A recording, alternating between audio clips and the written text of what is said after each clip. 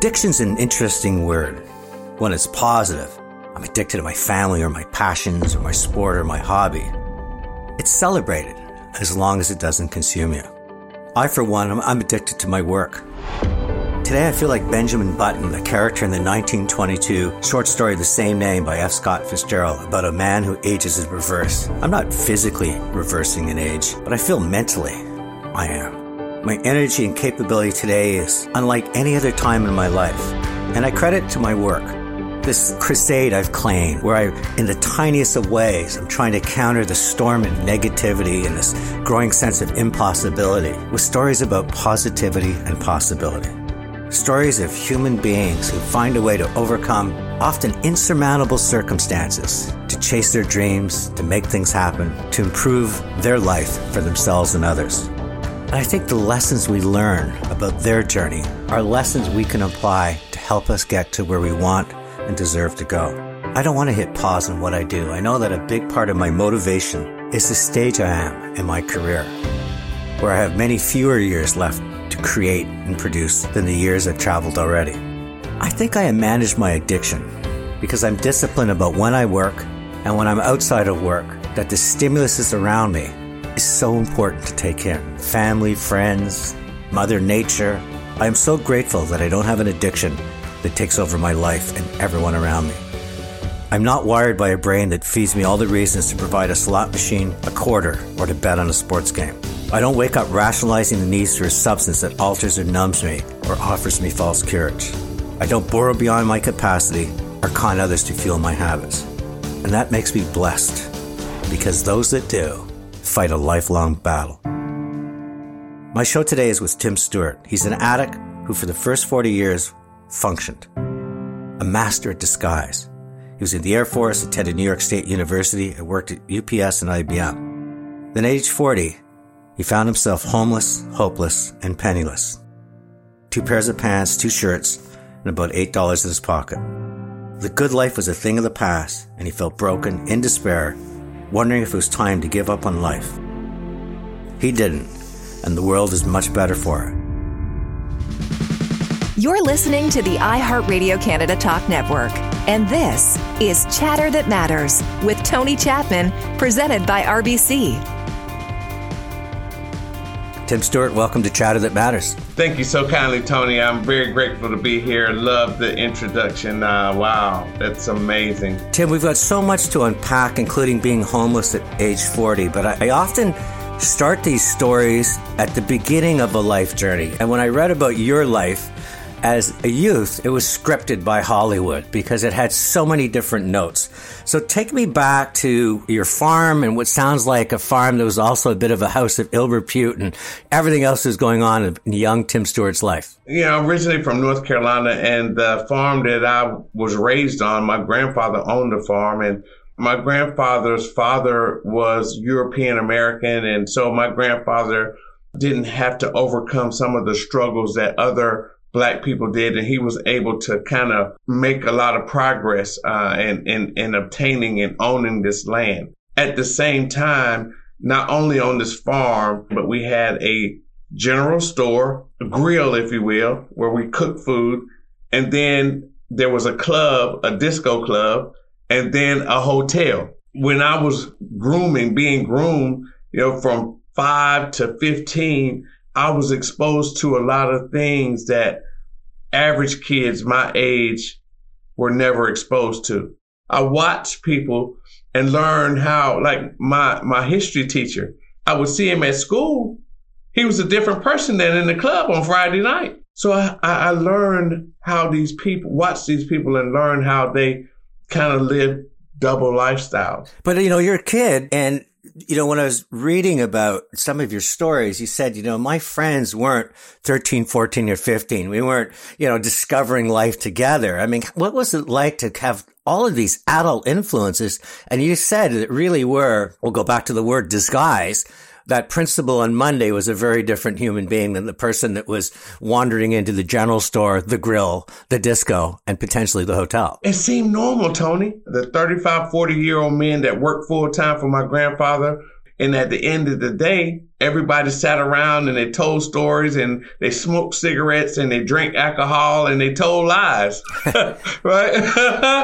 That was the environment. And we know environments matter. You can take a mango seed and sit it on your counter that has a gift of a mango tree trapped inside of it. But if on that counter, it'll sit there for 30 years and the tree will never come out because it's in the wrong environment, right? And I was in an environment that wasn't conducive to becoming an acceptable, responsible, productive member of society. They worked you hard, though. I mean, this is a successful farm. You could have probably had a pretty good ride and let everybody else do the labor around you, but that wasn't the way the rules worked in your family. Your job was more working on the farm than even getting an education, wasn't it? Absolutely. At the end of the day, the question from my parents was not, did you get all of your homework done? Did you get all of your work done today? And even though my grandfather owned the property, a lot of times instructions were given to me to give to the other men that worked on the farm. But we all got in there together. And you know what, Tony? I'm going to be honest with you. A lot of the things that I learned and they taught me, they didn't mean it to be harmful. It worked for them in that era, in that season. They were hardworking men. They provided for their families. Yeah, they might have done things outside of the family that we would consider not moral, but it worked for them. They took care of their homes and they taught me. They taught me how to work. I've never been fired from a job, not just have the ethic to work, but know how to work. I can see things that need to be done without my boss asking me to do them. So there was some positivity happening at the same time. I love what your mom tells you at 16. You've already lived the life of a 30-year-old. Did she see that as a good thing or a bad thing, or just, again, the environment you were in, so it was the only thing? It was horrible. It was a horrible thing and the reason she said that was because I stayed in trouble. I started smoking marijuana at 12 years old. So I was getting into things and situations and circumstances that people, 12 and 13 years old don't get into. I was smoking, I was drinking, I was, having sex with women, there's a lot of argument that marijuana or pot isn't addictive, but I know some people at a very young age that discovered it, and instead of using it recreationally, it took them over. And I guess from you, pot became a gateway drug to saying, I kind of like being in a different altered state. I mean, you went from pot to a lot of other stuff, didn't you? And really, it's not about the substance, Tony. When we look at addiction, it's not about a substance. It's about a mindset. What this marijuana did was it allowed me to escape. At first, it was recreational. With any kind of substance or addictive behavior, it crosses over a line from recreational use to full-blown addiction. We don't know when we cross that line. And then once we cross that line, we can't go back. Like a pickle could never go back and be a cucumber. It became my way of coping. It was a part of my emotional stability mechanism. Anything that I did not want to feel or did not want to think about, I knew how to escape from that. Another way you seem to escape is that after high school, because I understand as much as you were a bit of a troublemaker, you're quite gifted in terms of learning, you went off and joined the Air Force. Now, that's quite a change from a farm where, you're hanging out with people 25 years older to joining something with the kind of structure the military has. It wasn't that big of a transition because there was structure on that farm. And I signed up to go in the military 6 months before I even graduated high school because I was tired of working on that farm.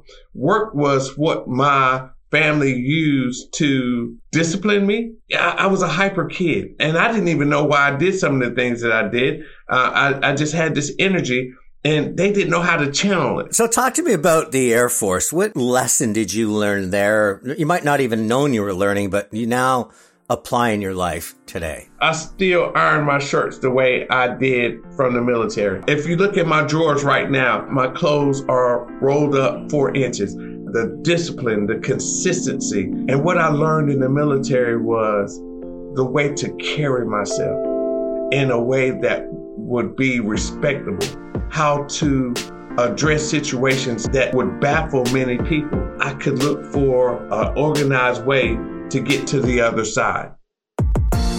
You're listening to Chatter That Matters with Tony Chapman. presented by RBC. I lived an addictive life. I call it a defeated life, and I didn't understand what was wrong with me. At one point, I thought that I was really a sick person, and I thought that the drugs and alcohol were the problem. And what I found out, they were not the problem. My way of thinking was my problem. My guest today is Tim Stewart, a recovering alcoholic, and you'll soon learn, hit the bottom before he could climb his way back.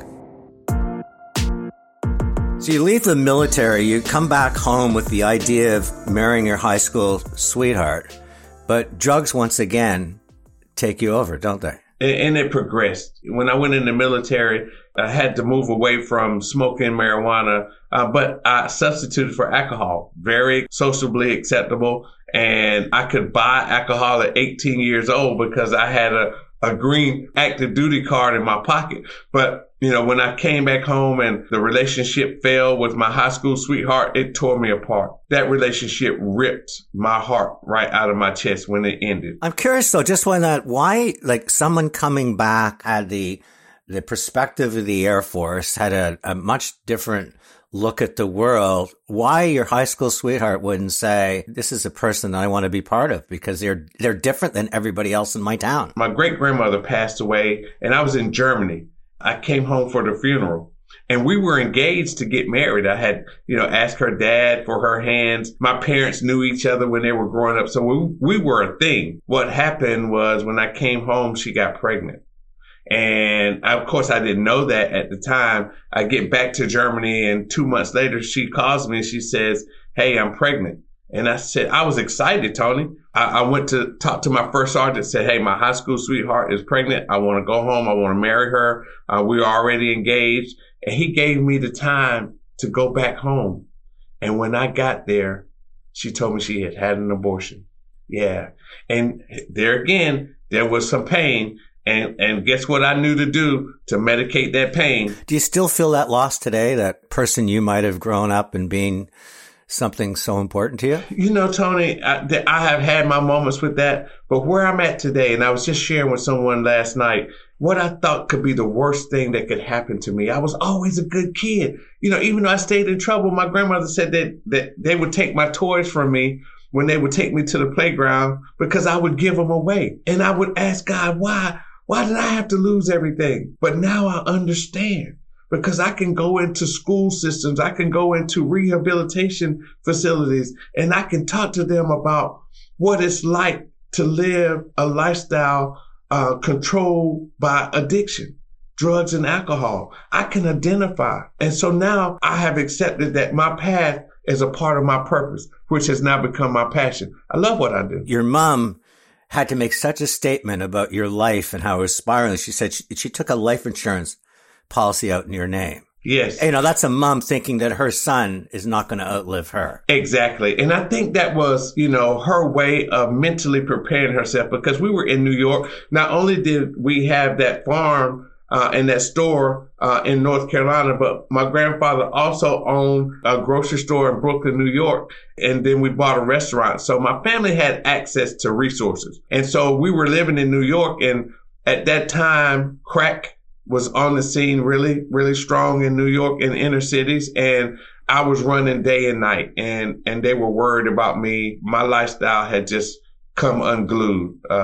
And so my mom was mentally, I think, preparing herself. He's not going to make it. I mean, can you imagine running the streets of Brooklyn, New York, all times of the night, smoking crack? Take us through that period of, as you called it, functioning as this addict. I mean, you end up working for, you leave the family business, you're working for some fairly substantial businesses and stuff. You get married. I mean, how did you pull all of this off? Because there's only 24 hours a day and there's only so much, even if you've got a family with a lot of resources, there's only so much resources you have to feed your habit. How did you make that time work? Remember, growing up on the farm, I learned some disciplines about working. I could do the work of two men. I learned how to disguise because I started using at such an early age. I learned how to function still loaded. I could be around people and function, outwork my peers and be high. Typically, I didn't use during the day. It was always at night. Now, sometimes I only would get an hour, 2 hours of sleep and go to work for 8 hours. But I had this ability to learn really quickly. I could pick up on things in different environments. And then, like I said, I didn't have to be micromanaged. I would show up on time. You remind me of my dad, who's no longer with me, but he was bipolar. Those days they called it manic depressive, and he self-medicated with alcohol. And I can remember him 24 hours a day. He didn't have your discipline about work, so he often lost his job.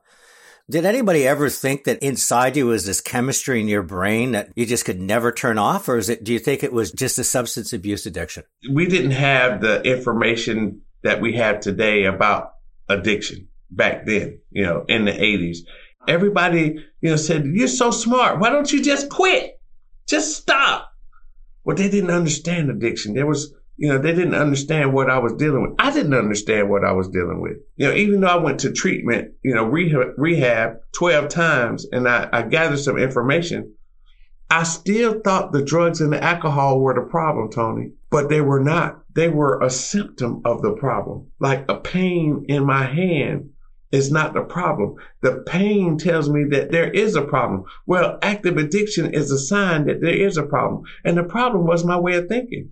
I did not know how to live. Your grandmother never left your side. I mean, you talk about how she never stopped believing in you. I mean, you must have caused so much pain to your family because they saw your talent. They saw when you were, sober, when you were alive, they said, this is a gifted individual and that just can't quit. But why do you think your grandmother believed in you so much? Well, I was her first grandchild. It was very, widely known that I was her favorite. I was her first.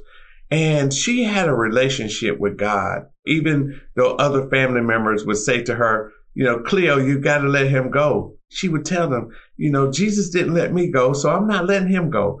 And I'm telling you, Tony, I get goosebumps when I think about her because she is the reason I'm alive today. The love that she and my grandfather John gave me allowed me to still be here today, because had it not been for them, I'm sure the street life would have consumed me. When I had ran 2 or 3 days and I hadn't eaten anything and I hadn't taken a bath and I had nowhere to go, I could come home. And you have a very different relationship, love, and thinking about your dad, though, don't you? Yeah. My dad just passed 2 months ago, and we never had that tight father-son bond or connection. He wasn't raised by his dad. So he didn't know how to love me the way we typically see father-sons, that type of relationship. Of course, I didn't know that when I was younger. I learned that years later. And what I also learned was that my dad gave me the best that he could.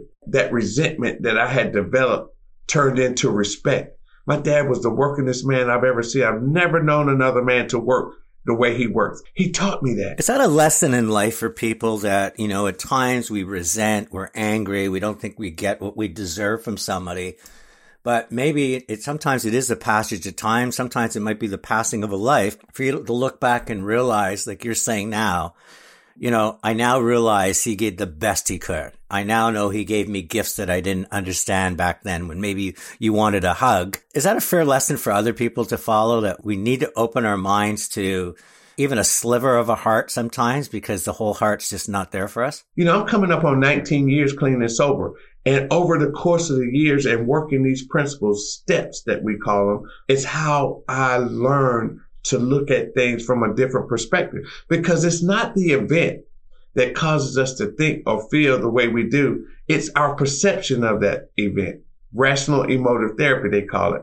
When I went back, as I was doing some research and adjusting my thinking, I started, with the help of a sponsor and peeling back the layers and really looking at things from a different perspective is when I started gaining that respect for my dad.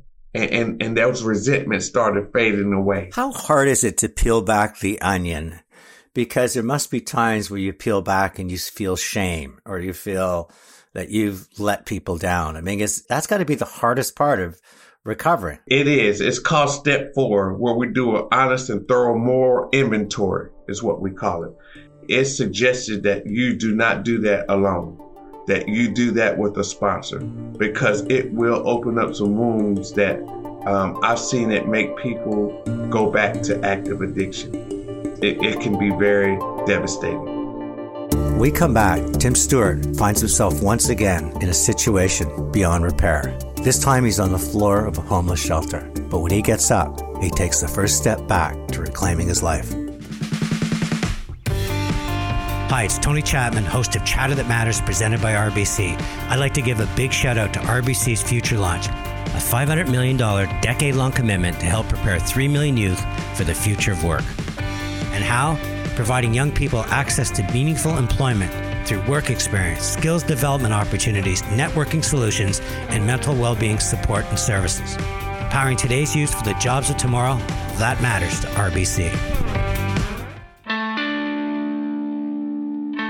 You're listening to Chatter That Matters with Tony Chapman, presented by RBC. My guest this week is Tim Stewart, a master of disguise, a functioning addict for 40 years. And then he finds himself homeless, hopeless, and penniless.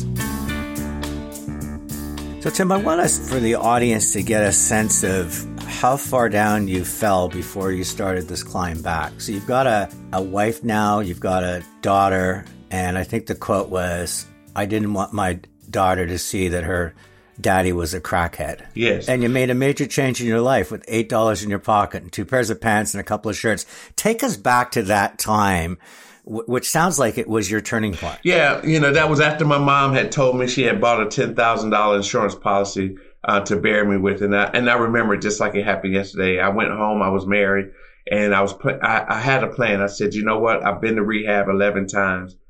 Let me give it one more shot. Because of the connections my family had in New York, people would give me drugs, right? And they knew they would get the money. I said, I need to get away from everybody and everything. And so I bought this one-way ticket to California. And I remember that night before, I didn't tell my wife that I was leaving. I didn't even tell my grandmother that I was leaving. And I remember playing with her and just thinking, I've got to leave. To be a shot at being a responsible dad, I've got to go. And so I bought that one-way ticket to California. When you get the bus ticket, they have all of the stops and stuff. And I got scared. I don't know anybody there. There's gangs there. I don't know where to go. So let me see where else I could go. And the bus stopped in Indianapolis as we changed buses. And when we were ready to board the next bus, I looked up and it had St. Louis on it. And I said, St. Louis. I said, Fred Sanford always talked about going back to St. Louis. I said, that's where I'm going. When I landed at St. Louis at 10 o'clock in the morning, I had $8 in my pocket. I traveled light. I had 2 pair of pants, 2 shirts, and I had no plan, Tony. When I walked off the bus, it was like a revelation came to me, says, see if they have a military base here. See if they have a rehab center. Luckily, fortunately, I asked somebody, I said, is there a VA hospital around here? But you didn't get right into that vet shelter. I mean, they didn't have a bed for you, so you spent 2 weeks living on a floor in a homeless shelter. How do you not go back to finding drugs? First of all, I was in so much pain. I had lost again. Now, I've been through rehab. My family has gotten excited. He's going into treatment. He's going to be better now. And I've let them down every time. And now I'm 1,200 miles away from my family. I'm homeless. I'm hopeless. I'm penniless. I'm bankrupt mentally, spiritually, and emotionally. I was so numb that I didn't even feel like crack could even help me. And so I just said, you know what? I came all this way to start over, and I'm going to not do that. You could drop me off anywhere. Even today, I could find some crack. But I was so devastated and I was in so much pain, I was just kind of numb.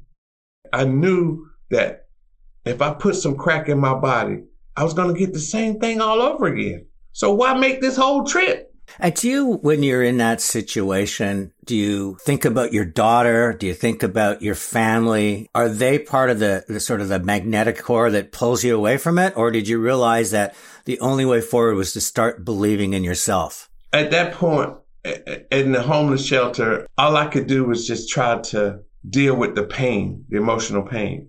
When I had the revelation of, that now my thinking was what I need to focus on. If I just changed my thinking, I could change my life. And I miss my daughter.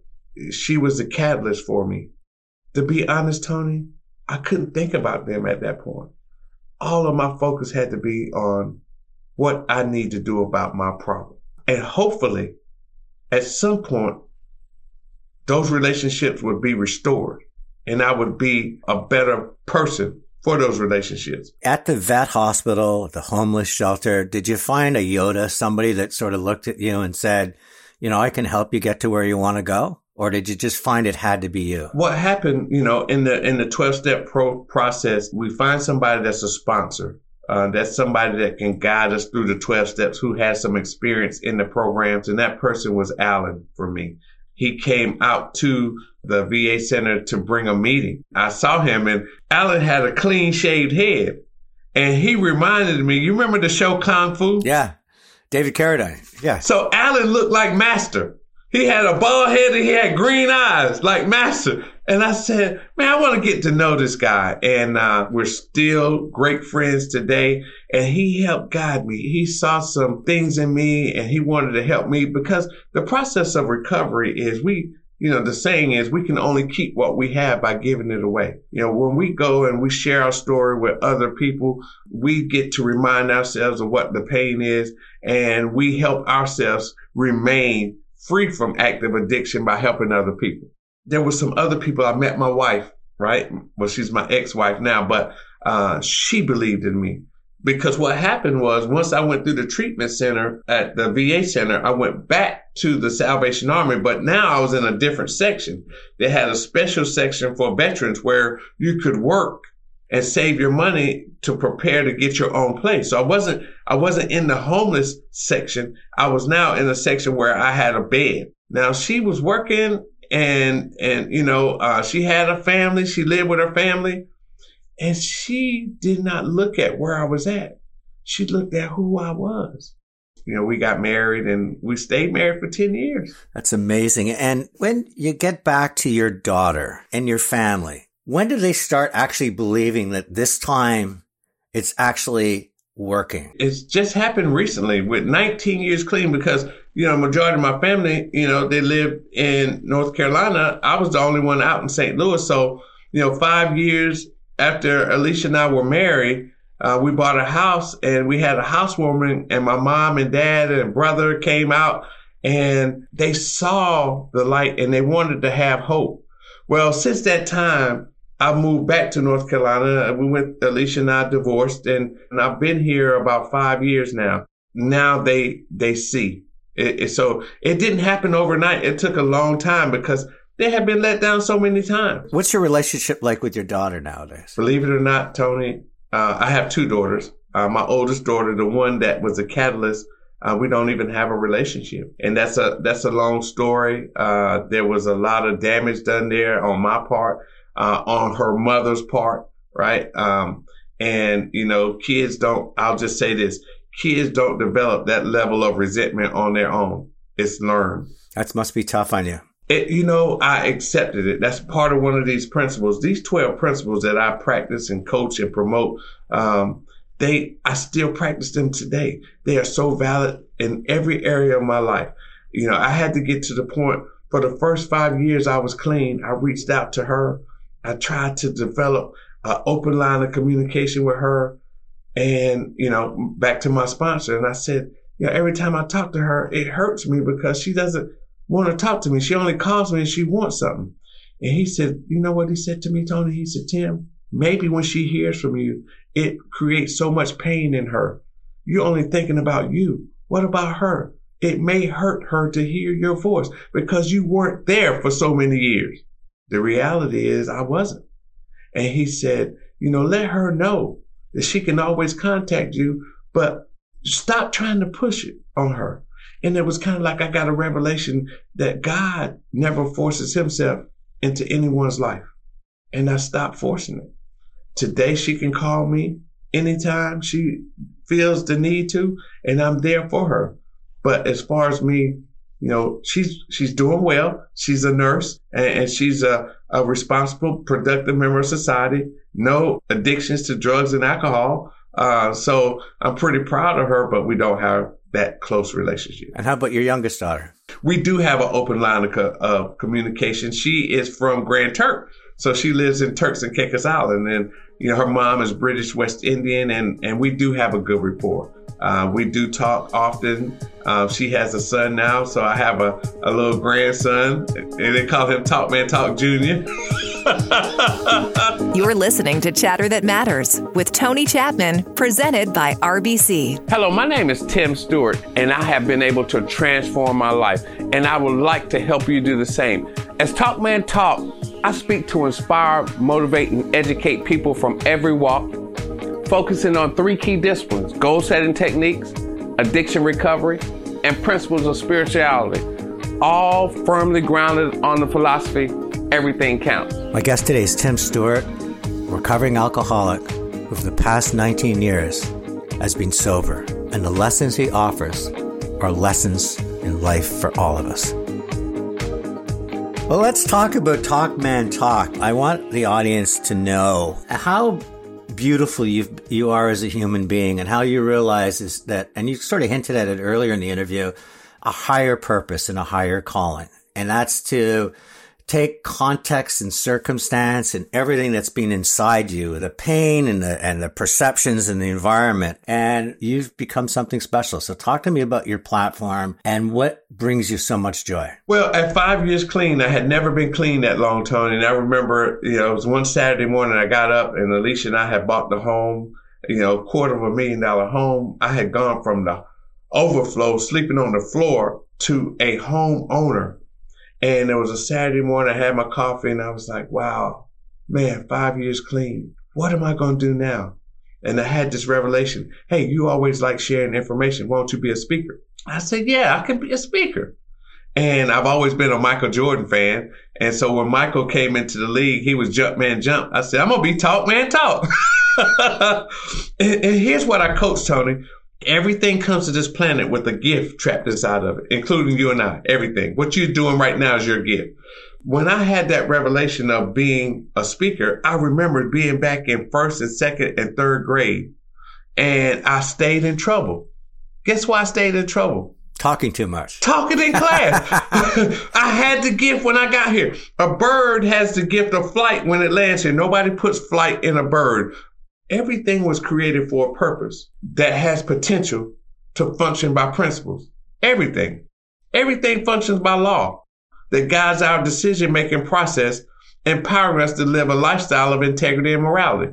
Every product in our home has a law. It comes with a manual, and in that manual it says, do these things. Do not do this. Those are laws. And if you violate those laws, the benefits and the consequences are built in. That's my mission today as Talk Man Talk, is to help people develop a consciousness of these principles, these 12 principles: honesty, hope, faith, courage, integrity, willingness, humility, discipline, forgiveness, acceptance, awareness, and gratitude, that are valid in every room: the locker room, the classroom, the boardroom, the living room, even the bedroom. These 12 principles is what saved my life and what helps me maintain my freedom from active addiction. Laws create culture. What's the purpose of a law? To create order. The absence of law is what? Disorder. That's what was happening in my life. When you're going into homeless shelters, when you're looking somebody in the eye, you must see a younger Tim sometimes. Because of what I've gone through, and I look at it as divine, I'm able to do what I do today because of what I've gone through. See, when I discovered my purpose, when we discover our purpose is the same for any, then we'll know what direction to take. The purpose is the path for destination, right? And so a lot of people, and it was true for me, had a great destiny, but I got dragged off on an exit ramp behind a craving or lust. I've gotten back on the highway. I'm grateful for every little thing. When I go to the bathroom and turn the water on, I'm like, wow, I got running water, because I remember when I didn't have it. I haven't forgotten what it's like to sleep on the street. When I was younger and my daughters were 5 or 6 and I saw somebody on the street and I said, go give them $1, but don't just put it in the pail and walk away. You look them in the eye, you say hello, you say good morning. They reminded me of that a while ago, and I was just so moved that that lesson had stayed with them. What lesson can you offer my listeners in terms of when they see homeless, They see people on the street that are suffering from addictions or mental illness. What advice do you give them in terms of opening their eyes and seeing that inside that veneer, there is a human being? The number one thing is, oftentimes we think that our actions will benefit someone unless we have a conversation. We don't know what would benefit them. Just because I give somebody some money doesn't mean that that's the best thing for them. They may want a ride to a place to stay. To your point, have a conversation. Understand what they may be needing, what may be the best help for them. I am fortunate where I can go down in the inner city and I can have a conversation with Joe Blow the wino, if you want to use that term. But I can also put on a suit and go and sit down and talk to the mayor. And what I've discovered is that we're all human and we all need each other. This system called life was designed for us to live interdependently, not independently. My last question for you, Tim, is your mom never got to cash in her life insurance policy. Not yet. And your grandmother's looking down from heaven. What do you think they're saying about the son and the grandson, Tim Stewart? I just saw my mom this past weekend, and my mom is really proud of me. She doesn't get overexcited about it, but she's proud of the work that I do. The one that she thought was not going to make it. Let me tell you something. From the family that we come from, for me to live the lifestyle that I live, it was very embarrassing for her. And now she doesn't have to worry about that. Tim, I always end my podcast on my 3 key takeaways. And the first one is never giving up. And it's not just you never giving up. It was that grandmother that never gave up on you. The second one is this sense of environment. And I love your analogy of the mango seed that would stay on a shelf forever, but in the right environment grows into a mango tree. And I think it's so important for us to look around at each other and say, what can I do to improve your environment? And you gave me an incredible lesson in life. It's not just money that matters. It's freely understanding what's going on in front of the person you're in front of is where you can be the greatest help. And I guess the third thing is just your ability to be so honest about the many sides of Tim Stewart. The growing up as a kid, the influences, the drugs, the crack, the addictions, the homelessness, the pain of, with your oldest daughter, and all of these things that come out. And I think that honesty, that humility, that grace is something that is often missing in society, where we try to put on the face that we want other people to see. So I'm glad that disguise that was ripped off you years ago, and 19 years sober, and I'm just so touched that you're being part of the show today. I've really, really enjoyed chatting with you. Thank you very kindly, Tony. I have enjoyed being here. I can't tell you how grateful I am, to have a conversation with you. Your time is very valuable, so I don't take that for granted. So thank you very kindly. Joining me now is the Vice President, Social Impact and Innovation at RBC, Mark Beckles. Mark's opinions on having a positive impact are sought after in Canada and around the world. Mark, welcome back to Chatter That Matters. Thank you so much, Tony, for having me. So Tim Stewart's story is sadly one that's played out many times. Substance abuse begins as a way of an escape, then becomes a way of life. He has an advantage of having military training and discipline, so he hides it for many years, but he wakes up one day at age 40, homeless, penniless, and letting all that love him down once again. So you spent a lot of your time in Future Launch, and I'm not suggesting that everybody out there has similar problems, but a lot of what you do is to try to help youth find the right path in life. Tell me a little bit about the work you're doing, and is this the kind of work that would have helped Tim Stewart if he had a chance to be part of Future Launch years ago? I just want to express sincere thanks to Tim for his service to the country by way of his military service. It is a sacrifice that way too often we as ordinary citizens don't appreciate. But to the Tims of this world, I just want Tim to know how grateful we are for his service. It really speaks to the issue around mental health supports and services, which is a key pillar of RBC Future Launch. RBC Future Launch focuses on ensuring that young people are prepared with 21st century skills, that they have access to practical work experience, that they have access to job-ready networks. And if we do all of that and not focus on the mental health of young people, all of that human capital that we invest in comes undone at the point of mental health crisis. And so it is vitally important for young people to be able to have access to the kinds of supports and services they need to ensure that they can preserve their mental health.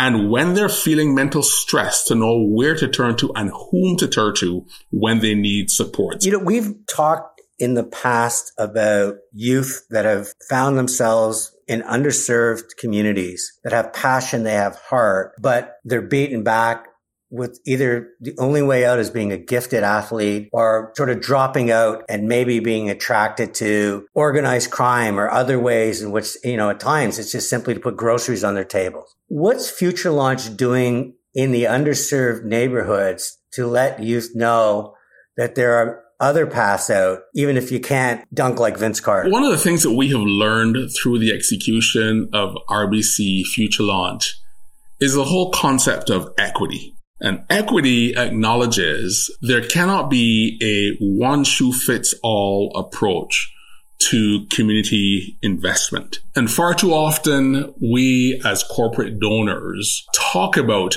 the work that we do without recognizing that how we do the work makes all the difference in terms of creating social inclusion and shared value for all. And what do I mean by that? Well, the more barriered and the more marginalized that young people are, and indeed others across society are, the more intentional we have to be about ensuring that we provide the right structures, the right enablers to create a level playing field so that everyone has a chance at success.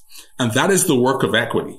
And when we think about Canada, and certainly the urban centers within our country are going to be increasingly more diverse by the end of this decade, there's going to be a greater need to ensure that we focus on inclusion, how we create social inclusion.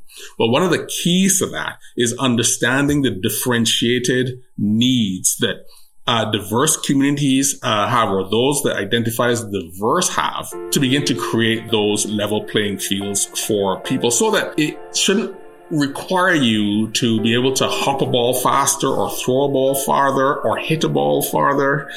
It should actually depend on what special supports do you need as an individual that philanthropic organizations and corporate organizations can support you with to create that level playing field. Diversity is the what.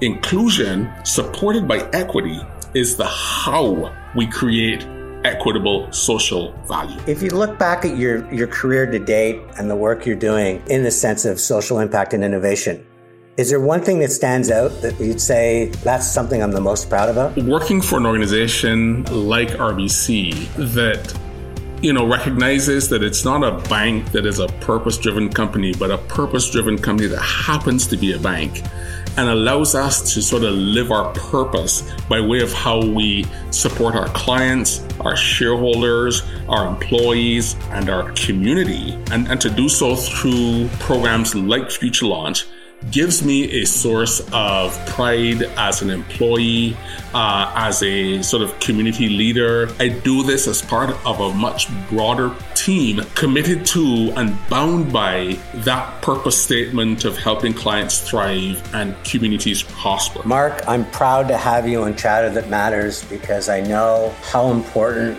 this work is and how much you value it and how much your team loves working with you to put a positive dent in the universe. So thank you for joining me on Chatter That Matters. Thank you for having me, and thank you for telling our stories in the way that you do. But more importantly, thank you for your partnership and your commitment to creating social value in this country. Chatter That Matters has been a presentation of RBC.